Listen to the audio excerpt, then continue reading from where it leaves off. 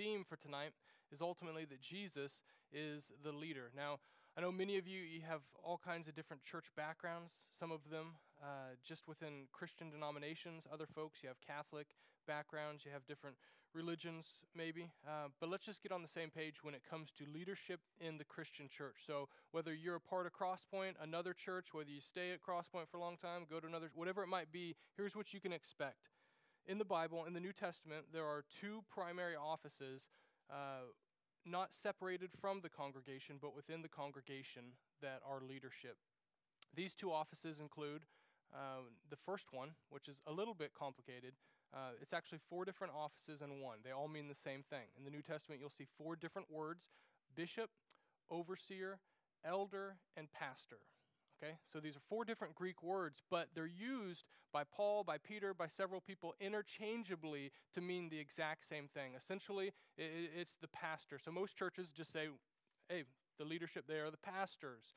Some will, and it's more popular today than for quite a long time, really. It's trendy right now to call them elders. And then, of course, a few churches, you might be familiar with bishops or overseers of other kinds. But just know that all of that means one position, one office, and that is pastor. We'll talk about what that means tonight. The other one is a deacon. And so, Crosspoint, we have deacons, but we don't put a huge emphasis on it, essentially because deacon in the Greek, diakonos just means servant. So both men and women can be deacon or deaconesses, and this is simply servant. So they aren't necessarily decision makers, they're just examples to everyone else. Hey, we are here, we're saying we want to serve, use us however. Many of you function as deacons right now, whether you have the title or not. You're just servants, and we're all called to be that. So those are the 2 offices that we have. And in that, we know Jesus is the head of his church. So shepherds or pastors at best are under shepherds. So it doesn't matter your favorite pastor, Pastor Andy, he preaches great. Man, there's several thousand people in this church that he pastors, all that. It doesn't matter who it is. At best, a pastor here on earth is only an under shepherd to Jesus. He is the great shepherd. So Jesus is the leader. Now, here's a few things, just so, again, 30,000-foot view of leadership in the church. Here's a few things that a pastor is not, just in case you come from a background that confused this. A pastor is not Jesus. That may sound simple and clear, but it shouldn't always be assumed, because some seem to act like they are. Jesus is Jesus. Pastors are not Jesus. Pastors are not mediators. Okay? So it's good to have your pastor pray for you, but pastors are not high priests. They're not priests in and of themselves at all. We, as the church, are priesthood of believers, meaning we all have access to the Father through Jesus Christ and what he did on the cross for us. So it's good, again, to have a pastor pray for you, to speak a word over you, but it's no different, really, in the eyes of God than if you have another Christian do that, or you do that for yourself. So we definitely are not closer to God than anyone else. And that's important, because I believe, and you would think that not many people believe that. There's a good chunk of people that believe that. They believe if the pastor blesses something, if the pastor does something, then it's extra special. We have no more favor in the eyes of God than anyone else. We do have more accountability. We do have more judgment possibly coming on us than the rest of the congregation. But here are, to flip it, here are a couple things that the pastor in your church should be, okay? It should be a shepherd. That's the primary thing that we think of when we think of pastoral ministry. But I've studied a good chunk in the New Testament as to what we're called to do as shepherds. And if there is one attribute of Christ, one distinct quality of Jesus Christ that a pastor takes on and is called to the most, if you had to sum up pastoral leadership and say, what should I expect the most from my pastor and his relationship to us in the congregation, it is that of a suffering servant. Jesus is the suffering servant. A pastor should be a suffering servant. It's kind of like this. Any of you watched, like 5 years ago, that show on the Discovery Channel, Like when documentaries first started getting popular, Climbing Everest. Any of you guys ever see that one? It was all about Mount Everest, and it would have basically all of these Westerners, these Caucasian folks who would come from Europe or America, whatever, they'd want to climb Mount Everest, and it would just show what it was like over a 6-8 week period as they did this. And they went from one base camp to the next, and they had to haul their gear up, and it was, oh man, how are we going to do this? And they had all these oxygen tanks, and it was so scary, and it was just all ice, and they're going 20, 30,000 feet up, and it's just, it's a feat. And at first I watched it, and I was like, man, that's awesome. And then I started to see like little details that made me think, maybe something else is going on there. Like for instance, they'd be walking and they'd be like filming this Westerner there trying to climb up some stuff, and there'd be a ladder that looked like it'd been there for a while. I was like, where'd that ladder come from? Because I didn't see any of the white guys carrying a ladder. And then they'd be like, well, we got to change our oxygen tanks like this many times, otherwise we can't breathe, or blah, blah, blah. I was like, but where are the oxygen tanks at? Because I see you got one, but you're having to switch them. Something is not right. And what you come to find out here is that they have Sherpas. These little Sherpas, they're these natives to Nepal and the area that they live at 10 to 14,000 feet, which for us, that'd be like going to the highest parts of Colorado and just living there. Not like 7,000 feet like most Colorado, like no, 14,000 feet. This is super high. They are the ones who are hired to come in and to serve and to carry the load for everyone else. Nobody talks about the service. It's all about how these Westerners maybe at best can reach the summit once in their lifetime, and yet these Sherpas are paid to go up and down and up and down, and nobody's saying a word about how they conquered Everest like 6,000 times. But you don't hear much about the Sherpas. And that should be like a pastor. You probably shouldn't hear much about pastors because they're pointing to the king at the top of the summit, and they're carrying the load with the rest of the people, and they're in the background. And I think because we put folks on stages and because of the nature of teaching and preaching, it's easy to exalt pastors in ways that we never should have. We should be suffering servants who are willing to do the dirty work and to serve in ways that most are not, okay? And so that's who we should be. As we walk through this, I want you to ask yourself a question, and this may seem very simple, but it'll make sense as I challenge you throughout tonight. And that is, what does a healthy relationship between you and your leadership look like? What does a healthy relationship look like? Because we both have roles in this, and we're in this together. So let's walk through this and ultimately see how Jesus is the leader. First half of verse 17, just right out the gate, the author says, very simply, obey your leaders and submit to them. Obey your leaders and submit to them. So let's park there for a second. Here is your role. Now, I say your role, but no, this is also my role because I got pastors over me too, right? And any pastor should have other pastors keeping him accountable too. But the role of the congregation is to submit and obey the leadership. Let me say this. People have asked over the years, why in the world do we, like at Crosspoint, have a membership class? We have what we call the Journey class. Why do we have membership in the church? Is this a biblical thing? Is it something we're going to find in the New Testament? Listen, when you accept Jesus as your Lord and Savior, you are welcomed into the church. You are part of his body. You don't have to go through some membership class. But here, let me tell you this. This is why I find it so incredibly valuable. Because we come from a culture of broken families where individuals come from church to church to church looking for who's going to feed them, who's going to help them the most, what do they enjoy the most, and they bounce and they bounce and bounce. And now, keep in mind, all of you got to Crosspoint somehow, so I know that you guys have been probably to other churches more than likely.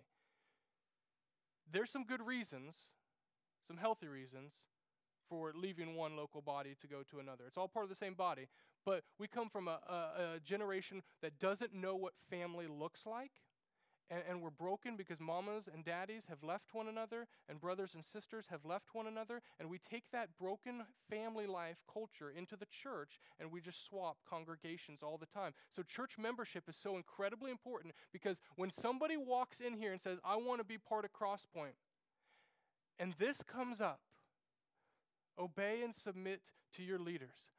How in the world am I going to know? Now you would think, well, that just applies because we're all Christians, right? And it does to a degree. But how can I hold someone accountable and they hold me accountable if we haven't committed to one another? Like they could just be visiting for the weekend. Do they still obey and submit? To some degree.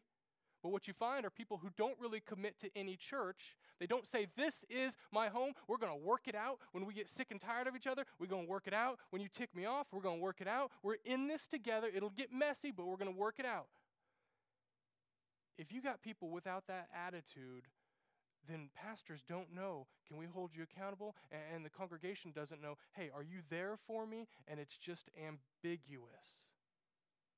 And so church membership offers the opportunity for you to sit here and me to sit here and look each other in the eye and say, are we in this thing together? Like, can we do this? Let's do this. And that's why this is important. So right off the bat, again, the author gives us 2 commandments. He says, you got to obey and you got to submit. Now, there's a couple things here. Number 1, obey. That means that we're going to trust. Okay, we're going to do what you say, but we're going to trust that what you're saying is coming from God.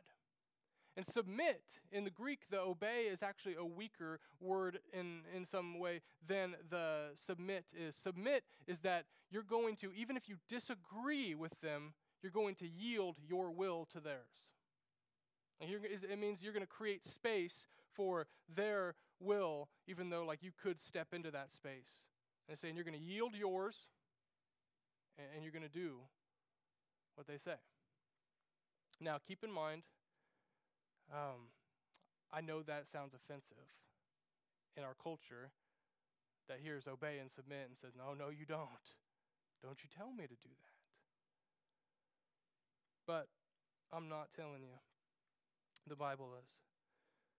So there's 2 assumptions with this. Number 1, if he's telling you to obey, that means that church leadership is going to ask you to do something. So there's got to be something to obey. And if he's telling you to submit, that must mean the assumption is there's going to be times where you don't want to obey. There's going to be times where it's going to be hard, and he's saying, just submit. You see, 2 things are needed if you're going to obey and submit. Number 1, you got to trust them. I think in a lot of cases, there's just a general lack of trust. That the congregation's like, I like your preaching style, I like this, but I don't know if I truly trust you. I see your flaws, and I see, there's flaws. And every single leader you're ever going to meet outside of Jesus Christ, there's going to be flaws. But do you truly trust? I'm just having a hard time submitting to him. So they're younger than me, or they haven't been here as long as me, or I'm just, nah. Do you trust that God said, I want this person to lead? He's still, at best, an under shepherd. He's under me. Do you trust that I put them there? And are you willing to submit even when you disagree? And so that takes humility. So you got to have trust to obey, and you got to have humility to submit. Now keep in mind, this verse is not conditional on things like your preference or your style or your opinions. It is, however, if you look at the whole scope of Scripture, conditional on things like the pastor better not be a heretic, okay? Better have solid doctrine. The pastor better love you and care for your soul. Okay, there's conditions, but they're usually not the conditions you and I like to have when it comes to obeying and submitting, okay? This is fun. I can tell you guys are eating it up. It's not that hard for me. I don't know if you knew that or not, but this is pretty easy to preach. It's good. Just remember, this applies as much to me as it does to you. So what do you do? Let's just be honest. What do you do when you're faced with this? What's your natural tendency? Because you know what the typical ones that pop up. Like you're going to fight for your way. Maybe you're going to discredit their opinion. Maybe you're going to justify your actions. If you've ever been called out by someone, by a leader in the church, or asked to do something that makes you uncomfortable, there's all kinds of things. There's all kinds of issues that arise. At worst, here's the one that really, this one is just straight from the devil. And that is whether it's fighting for your own way, justifying your action, or discrediting their opinion. When you try to get others to believe what you feel about the situation, there is a disunity that God has seen in his church that is not healthy. That's actually a taste of hell. When you think of hell, separation from God, both a physical place but also an understanding we are separated from God. When there's disunity in the church, knowing Jesus said, my church will be known for two things. By an unbelieving world, they're going to know you're my people because you love one another and because you're unified. And when there is a lack of unity in the church, there's a little bit of a taste of hell on earth. Sometimes you don't always feel it, but it's there. It's there. Keep in mind, this whole thing is in the context that the pastor is not to lord over you, meaning they don't use their title as a way of getting you to do something, and they don't ask you to do stuff they're not willing to jump in the mess and do themselves. Okay? This is, you gotta understand. You don't just do it and there's no conditions for them. Like pastors got conditions on their end, in which we'll talk about for just a little bit. But here's the thing. You read this and you think, okay, I get it. Obey your leaders and submit to them. I don't really see churches that have a big issue with that. Other than the one church I heard where there was like a church split, and then there was a weird business meeting, and it was like this Baptist church, and I heard one time that like a deacon got up and yelled at another guy, and the guy like punched him in a business meeting. Oh, that's crazy. Like I couldn't believe that. Like you hear randomly that kind of stuff once in a great while. But I don't think that a lack of this is usually looking like a drag, like a knockdown, drag-out fight. I think it usually looks, when this doesn't happen in the congregation, I think it usually looks like this. Just sad. It looks like a group of people that get to the end of their lives and they look back at their experiences, the church, and they think of, I woulda, coulda, shouldas. Let me explain. Out of all the God stories I've shared with you, the least amount have come from our time when we were in Virginia. We came to Virginia. We didn't know if God was going to have us plant a church when we were out there for school or if we were going to be part of an existing church. And then we felt like he was saying, you're going to be part of both. And so we ended up planting, as you know, but we were part of that old school existing church, that one that was 236 years old. And the people in there, like I love them. I think that Jesus loves them and he's not done with them yet. Okay, so I need to make sure I say that. With that being said, they hired a friend of mine. And when they did so, they heard his vision for outreach. They heard his passion to reach the community and to grow as disciples. Like they knew what they were getting, and they said, lip service, they said, we want this to happen because we're a church of 50, and even though we got a bunch of money in the bank, we're just a small country church who seems like our glory days are behind us, but we want those back, right? When the ship is sinking, you'll say a whole bunch of stuff to get it to float again, right? But then once someone comes and says, let's make this float, I don't feel like doing that now. And so they hired him, and he preached week after week after week, just passionate gospel stuff, and it's good. And then we do some outreach stuff. We had people come, and we did all kinds of outreach events. But we saw the congregation. Many of these folks grew up in this church. We saw them start to get a little more hardened as they saw the church change. Okay, if you're going to reach out to people, that might mean new people come to the church. Now, you can't sit in that seat anymore. You can't have all of the specific things you like the same way. And this actually means you're going to have to go with the flow a bit. And all of a sudden, the hurrahs in his preaching started to turn into this.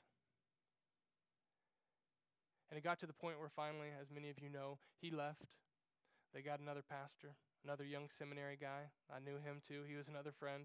And they just went on, and they're still doing the same stuff they did 5 years ago, which was the same stuff they did 20 years ago, which was the same stuff they did 100 years ago. They're comfortable, and they're complacent. And I think that's what happens when a group of people go from, let's do whatever it takes to reach people, to, hey, pastor, you're telling us we should get out and do stuff, and we should do, and you start to do this number, and you say there was a lack of obedience and submission, but it wasn't, it was more just, this is sad. You could have been so much more. I don't ever want to be a part of that.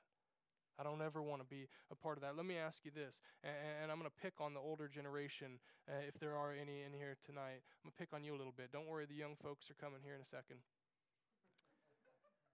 There are mindsets that come into a church like Crosspoint You come in and you see, wow, it's young and things are happening, great, wonderful. But there are things oftentimes that you bring from different styles, different traditions, and you enjoy the preaching, but your heart is kind of doing this number when it comes to getting out of your comfort zone because you're scared, because you say things like, well, we never done it that way before. And you say, well, I don't know. And in your mind, you're semi-retired from ministry as if that was possible. And you start to underestimate how much God wants to use you and how much life you got left in you. Let me ask you this. Is your heart doing this number? And unintentionally, you're hindering the growth of the church because you are not that concerned about getting out of your box, about your own spiritual growth. It's not just a young man's game. God wants you to grow as much when you're 70 years old as he does when you're 7. It's good to challenge your heart with things like that. I have to challenge my heart. And for the rest of us, let's just say, I'm parking on this for a while, I know. You're still looking at this and you're thinking, I don't think it applies to me. Let me tell you this. It's easy to give God lip service and to say, I'm teachable and I submit, and when God asks me to do something, I do it. But God has given the church leaders and a great way to show if you can submit to God or not is whether you can submit to leaders. Because if you can't submit to the physical, tangible people he's put in front of you, chances are you're not going to obey a God who's invisible, who you can get away with not obeying and no one even knows oftentimes. So what you do to the leaders he puts in place is usually what you're doing behind the scenes in your prayer life when he asks you to do stuff.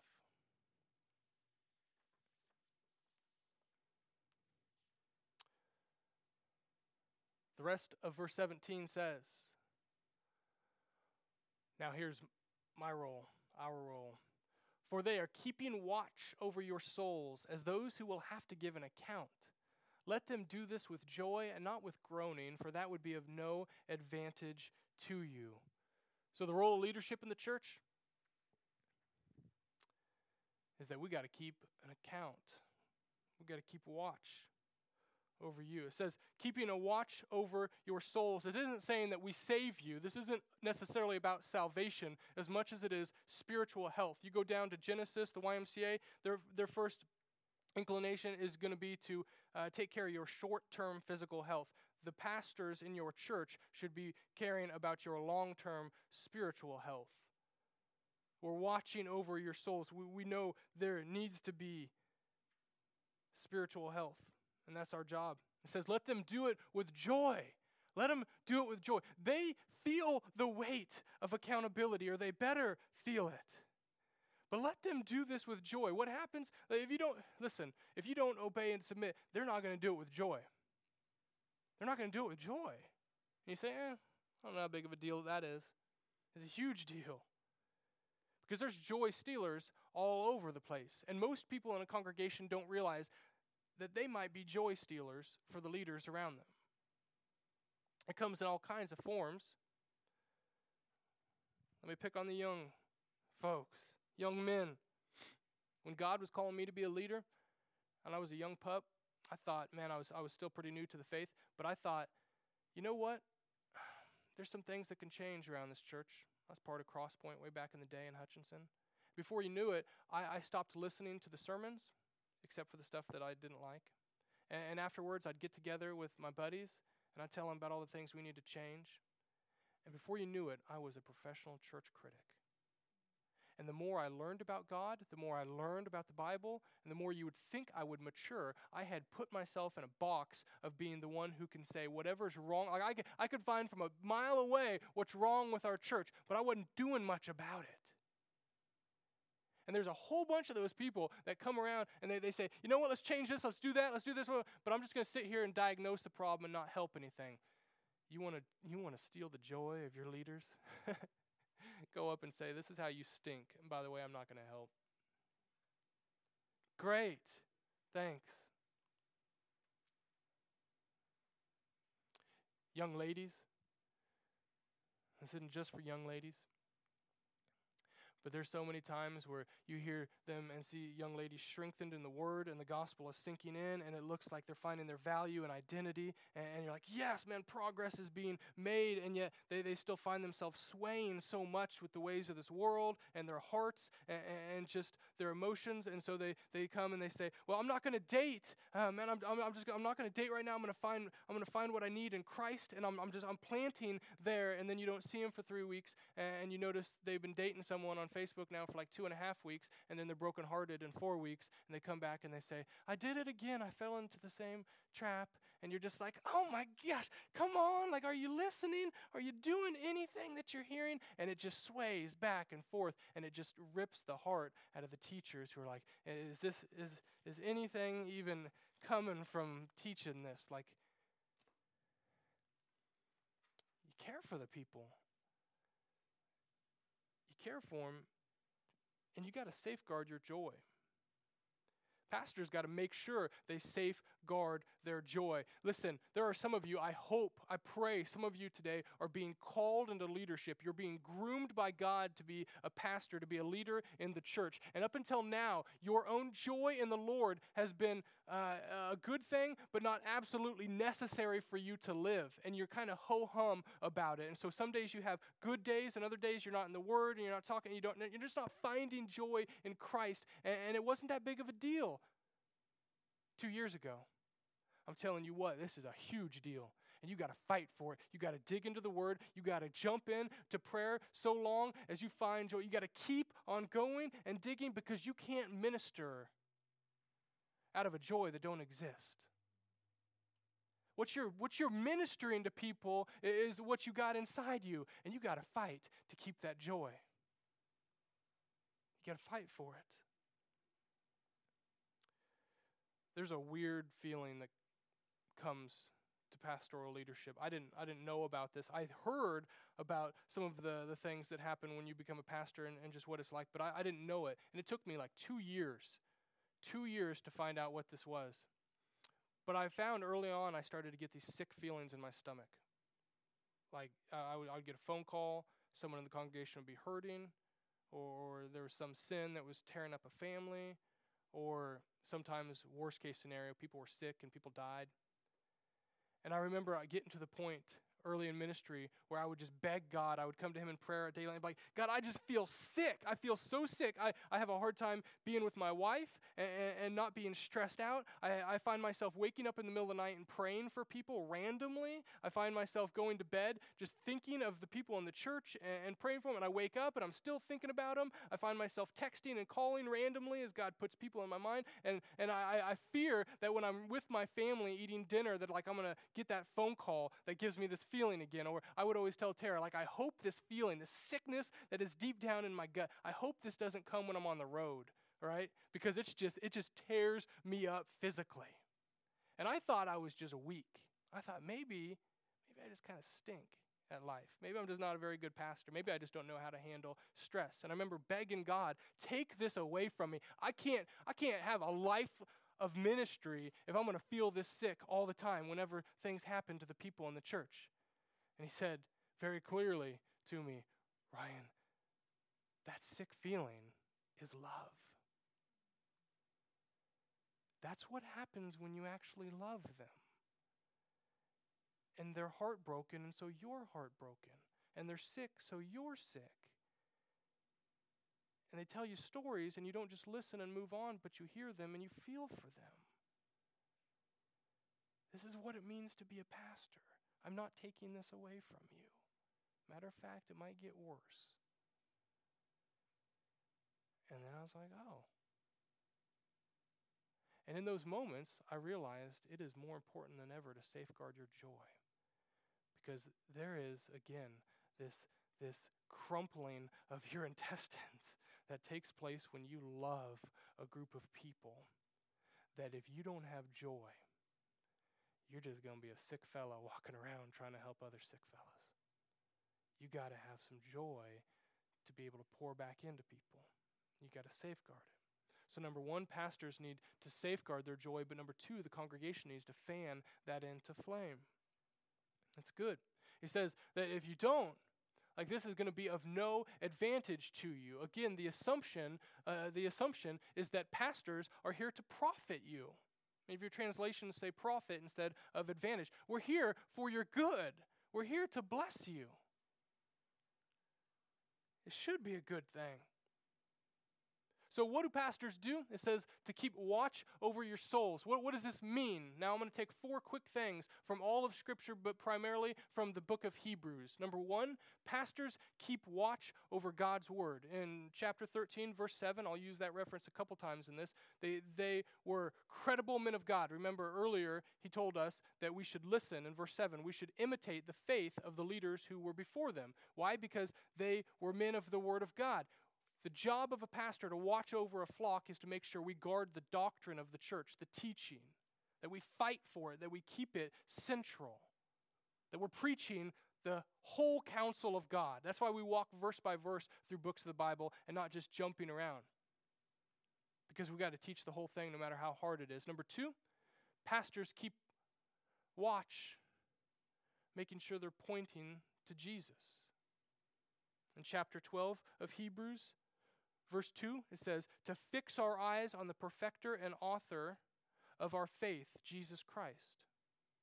You got to have people in the congregation, namely pastors, who are fighting for the attention of the congregation, not for themselves, not for their funny jokes, not for how they preach, not for where they want to go. They got to be fighting to keep eyes on Jesus, because it naturally drifts onto all kinds of things. Well, let's just get a bigger, better building because we should. And let's just do more of this activity out in the community. And let's just do this in the programs of the church. Like, there's things that are good, but like, you got to make sure this is the gospel and we're pointing to Jesus. And like, if nobody else is going to say it, I'm going to say it all the time. And I'm never going to assume that we're just always fixing our eyes on Jesus. I'm just going to talk about Jesus all the stinking time. That's my job. It's my joy. Number 3, they keep a watch over themselves.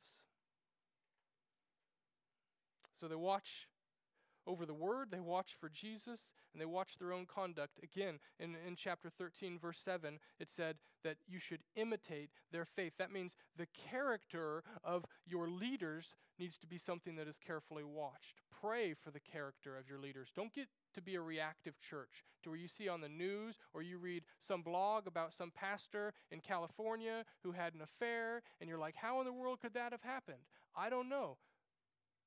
But I think as a church, even when you see your pastors excelling in their character and their morality, you need to be praying in advance to make sure the enemy doesn't tear them down.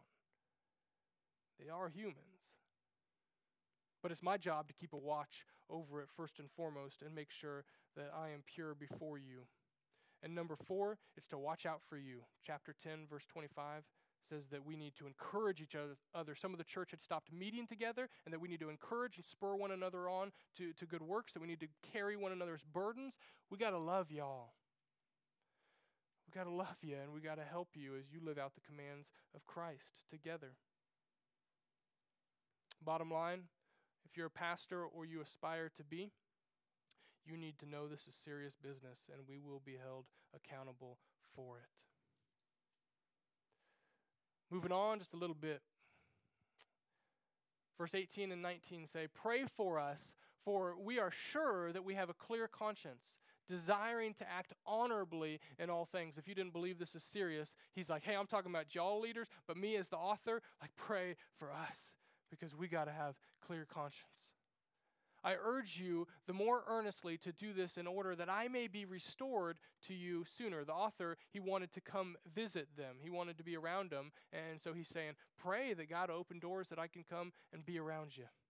Third thing we see is you got to pray for your leaders. You got to pray for your leaders. You guys have heard this a gazillion times, but that's because it's in the Bible a gazillion times. So what happens when leaders are wrong? What do you do when we talk about obeying and submitting, but sometimes leaders are wrong on things? Well, number 1, you go back to Matthew 18, and you take it to them one-on-one. I hope I pray. I know that I can be kind of punkish, and I'm serious, and I'm a little bit aggressive, and it's just my personality. I hope that you guys know you can come to me, that if I say something crazy that's not true, that I'm erring, whether it be a Wednesday night, a Sunday morning, whenever, that you can come up and talk to me and say, I'm just unsure about what you said. I'm just unsure. Let's talk about that. Like those are good conversations for us to have if indeed I say something crazy.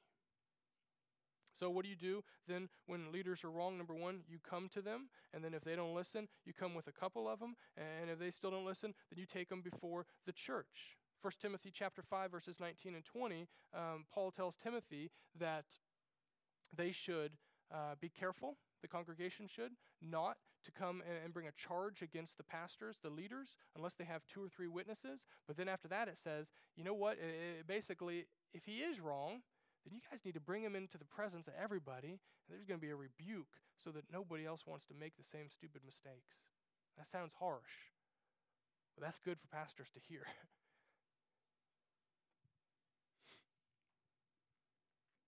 So certainly there's a time to talk to them. But here's the bottom line. You get ticked off by your pastor, and you need to know it's coming. I've always told everyone, and I don't say this as an excuse, but like if you're ever under the assumption that Pastor Andy's not going to tick you off, that I'm not going to tick you off, it's going to happen. Sometimes, and I pray it happens in a pure way because the Word of God is being preached and it's coming just clashing with our sinful desires. Okay, that's a good way. But sometimes it's just because we're flawed and we screw up. I think about preaching 45-minute sermons, and I think to myself sometimes, man, I don't usually come away thinking, I said some really stupid things. But if I open my mouth to anybody for 45 minutes straight, there's probably going to be some goofy things that come out. I don't know who can contain their goofiness that well. But I know sometimes I can't. So you might get ticked off. You might want to leave the church. You might get upset. There's all kinds of things. But if you act, like, be honest, how do you really, if you want the pastor to change, if they need to change, you think that's going to accomplish something? One thing that's going to happen is they're going to keep on doing it to the next person. You want to change something, again, you talk to them. But number 2, you pray for them. Prayer is what's going to change. When we were in Utah, we had a mission team from Kansas. It was actually the youth from Cross Point Hutch. And they came out there. They planned this trip for months and months and months. And there's like 25, 30 of them. And half of them were doing this kids camp for us all week long. The other half was fixing up the church parsonage. And so they were ripping off all the siding, and they were going to put new siding. They'd spent out of their own money like $3,000, hauled it from Kansas on a big old trailer over the mountains, and they were going to do this for us. It was a huge blessing, just a crazy blessing. I grew up in a tiny town, and we did not have to get permits for anything. That's the context. We're halfway through this project. A little Ford Ranger pulls up. We're in Podunk, Price, Utah. To me, that's small town stuff still. Pulls up, guy gets out, short, little guy, skinny guy, but he's got his cowboy boots on, his big old 10-gallon cowboy hat. He's got a mustache that goes down to here. Like he is like something out of a cartoon. And he looks at me. He knew somehow I was in charge. And he said, "Partner, you're in a heap of trouble." And I was like, this ain't good. They had all the siding ripped off, and they had found out that this is an old mining town, there was no insulation in this house. And so they had put insulation in. They're like halfway done with this project. And he says, "You didn't get permits for any of this, did you?" And I was like, "No, I did not. I didn't even think about it, actually." And he said, and then he looked at it, and he saw like 10 things wrong immediately. You know, if you dealt with inspectors, you should pray for inspectors is what you should. Anyway.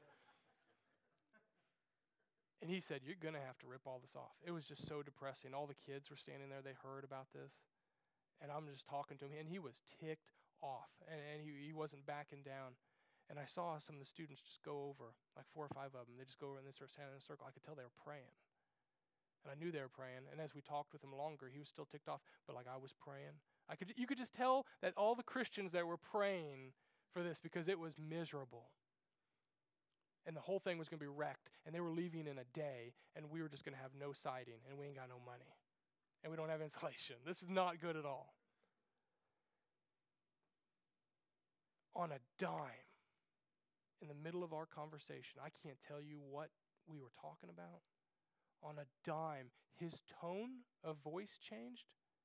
His posture towards us went from super defensive, you're in trouble, to, well, why didn't you say so? Somehow we got to talking about some Christian camp. Remember, we're in Mormon country. We're not assuming he's a Christian, and I still don't think he was. Some Christian camp his uncle ran like 200 miles south, and some group from Kansas had come to help with it years early. Just random stuff that somehow, when he heard these youth were coming from Kansas and they were Christians, everything changed. Minutes later, he left and said, here, you go pay your $100 this afternoon for these permits that you didn't get, and you can keep on going. There wasn't a doubt in anyone's mind after he left that prayer changed something. You want to change your leadership heart. You don't go to your friends and complain about what they are or aren't doing. You don't just get up and go to the next church. You pray for them. You're not doing the kingdom of God a service by just going on to the next thing. You're doing a service by praying for these people. And if your goal is not just to be right in whatever conflict you might have with your leadership, but unity, that unity only comes by the power of the Holy Spirit, and it's only going to come in prayer. You could talk it out all day long. But at the end of the day, you got to have the Holy Spirit ripping old Ryan Booth's heart apart and saying, Ryan, you are wrong. Repent. I wish I could say, man, I'm just so incredibly humble that I just wake up and I repent every day about everything. But every single one of us, we need the Spirit of God to do the work. You can tell all your friends and family, you guys should change. You're living in sin. They're going to look at you and say, no thanks. They need the Spirit to convict. And that only comes in prayer. But let's be honest. The problem for most of us when it comes to being obedient and submitting is that we might do it, but we're going to build up some resentment and bitterness towards those around us. Some of you, we're not just talking about church leaders. We're talking about your boss. We're talking about people around you, maybe even your parents. And you're like, you know what? I did it, but my heart just got twice as hard, and I'm getting angry.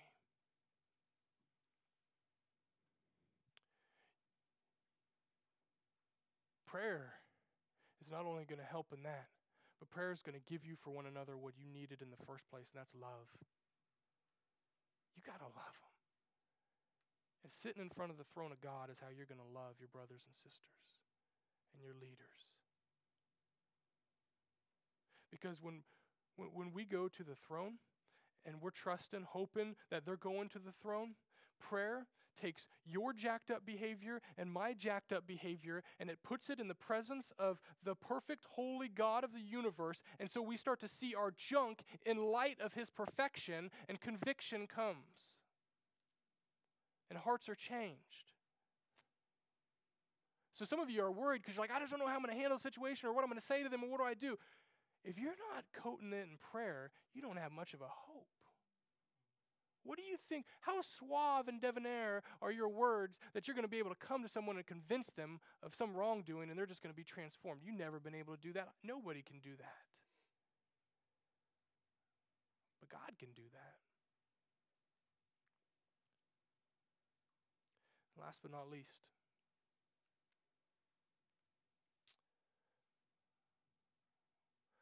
now may the God of peace, verse 20, who brought again from the dead our Lord Jesus, the great shepherd of the sheep, by the blood of the eternal covenant, equip you with everything good that you may do his will, working in us that which is pleasing in his sight, through Christ Jesus, to whom be glory forever and ever. Amen. Jesus is the leader. We'll read the last few verses just in passing at the end, but this is the last time we'll stop here. Jesus is the leader.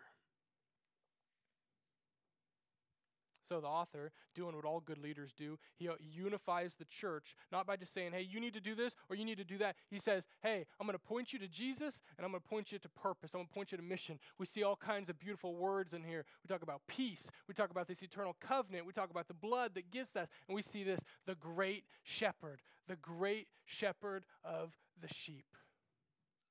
tell you what, when it comes to this stuff right here, this is what Hebrews is all about, this new covenant we have in Christ. There is nothing, I don't care if it's Crosspoint or some other church, there's no drama, there's no issues that you can face with your leadership that you cannot work out.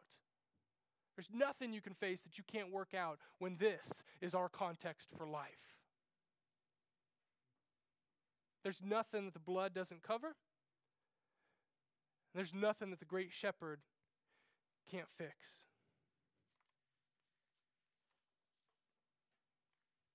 Tell you what, if you don't know this by now, I hope it's sinking in just a little bit more. If you want rest in your life, if you want spiritual rest, there's nothing. This is gospel. There's nothing that's going to give you rest more than a deeper understanding and abiding in the sovereignty of God. When you see how big and huge and in charge God is, and you take anything that comes across your life, any drama you got, any junk you got, and you just realize, if I truly believe He is God, not only in the good times, but in the bad times, not only in the bad times, but the horrible times, not only in the horrible times, but the times that I just want to end this. And you start to see God's sovereignty in all that. There's a rest and a freedom and a peace that comes over the soul that just says, He's got it. He's got it. Nothing can happen. What's the most that they can do to me? Kill me? Jesus said, what's the most they can do? What can man do to you? Kill you? God's got this. They can't take away your soul. They can't damn you to hell. They can't change any of that. There's so much rest in God's sovereignty. And the church and the way we work together is no different. And this goes for your boss. This goes for the president or the soon-to-be president of the United States. You can freak out. You can worry all day long. Ain't nobody going to be doing something on earth that God isn't aware of, and He's able to allow it, and He's able to crush it when He wants. He's able to discipline and work through it to get to you. He's able to do whatever He wants.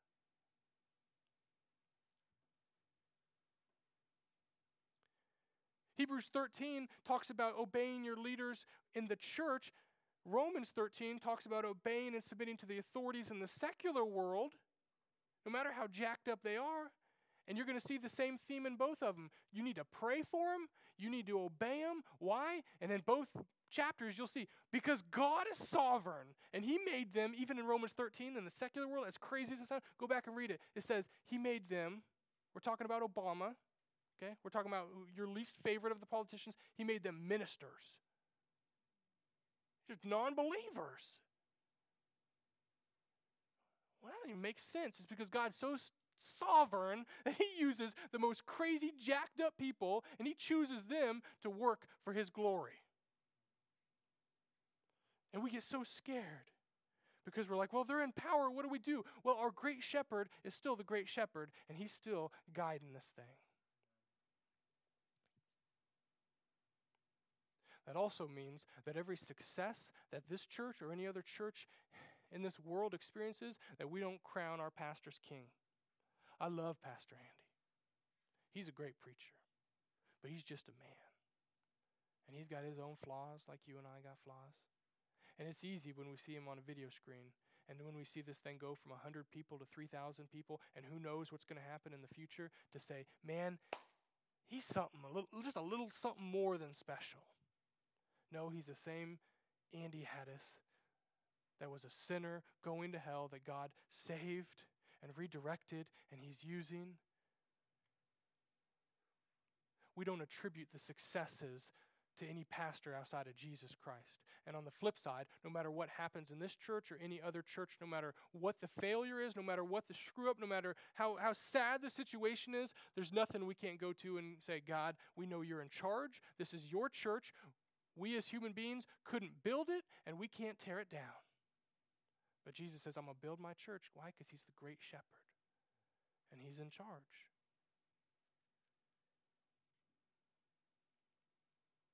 You say, well, I don't think that this is going to go too bad. Don't start thinking that Crosspoint somehow super special because we got sweet music and we got lights and we got awesome sermon. Paul told the Ephesians, who was a solid church, he sat there in Acts chapter 20 when he was about to sail away and said, I love you. You're never going to see me again. You're going to bawl your eyes out. I'm going to bawl my eyes out because I'm going to death. But I'm going to tell you what, you're going to have some good times. And oh, by the way, wolves are going to come and try to trash this thing that you call church. Oh, and by the way, some of those wolves are going to come from within the church. I doubt the Ephesians were like, that's true. Wait, what did he say? Me? I don't think Judas was sitting around saying, I can't wait to tear this thing up. But even he did. Somebody asked him the other day, he asked me in the church, he said, Ryan, what do we do? I'm just worried that this is the Andy show. How as leaders, are we going to safeguard against this? I said, number one, we're going to point you to Jesus. And number two, you're going to repent of idolatry, if that ever happens, that you start to see it as the Andy show. I don't know what else to tell you. Now, on a practical level, there are things we're doing to make sure we have other pastors and that Andy is just one of many and not the top dog. There's only one senior pastor in the church of God. It's Jesus. You can be a lead teaching, preaching pastor. You can be all kinds of stuff. But you're not the great shepherd. Not only that, but in verse 21 it says we're going to be equipped to do everything good that you may do his will. He reminds us of the purpose. We're doing this together. We're doing this together. Let's wrap it up here with the very end. I appeal to you, brothers, bear with my word of exhortation. So do what I say. Please do what I say. I'm encouraging you. For I have written to you briefly. You should know that our brother Timothy has been released. So we wonder who in the world wrote Hebrews. It more than likely wasn't Paul, but it's probably one of the disciples of Paul. It wasn't Timothy. Might have been Silas. It could be any of those guys. Titus has been released, with whom I shall see you if he comes soon. Greet all your leaders and all the saints. Who's the saints? The church. The church. Those who come from Italy, so he's probably writing from Italy, send you greetings. And then verse 25, grace be with all of you. This is Hebrews. This is the book. Grace gets the final word. I hope that you have found a rest in the gospel. I hope that throughout the last 6 months of walking through this, your understanding of the new covenant compared to the old, that your understanding of Jesus as supreme and superior to every other prophet, to every other man of God, to everyone has grown, and that your love for him has grown in the midst of all that. I hope you're pumped up for the mission of God to make disciples. And I hope that you're just absolutely bent towards reminding yourself of this good news of Jesus every single day. That's why we read the Word of God. I don't know about you, I need to be reminded of this every single day. Look forward to 1 Samuel. We'll jump in next week. Let's go ahead and pray.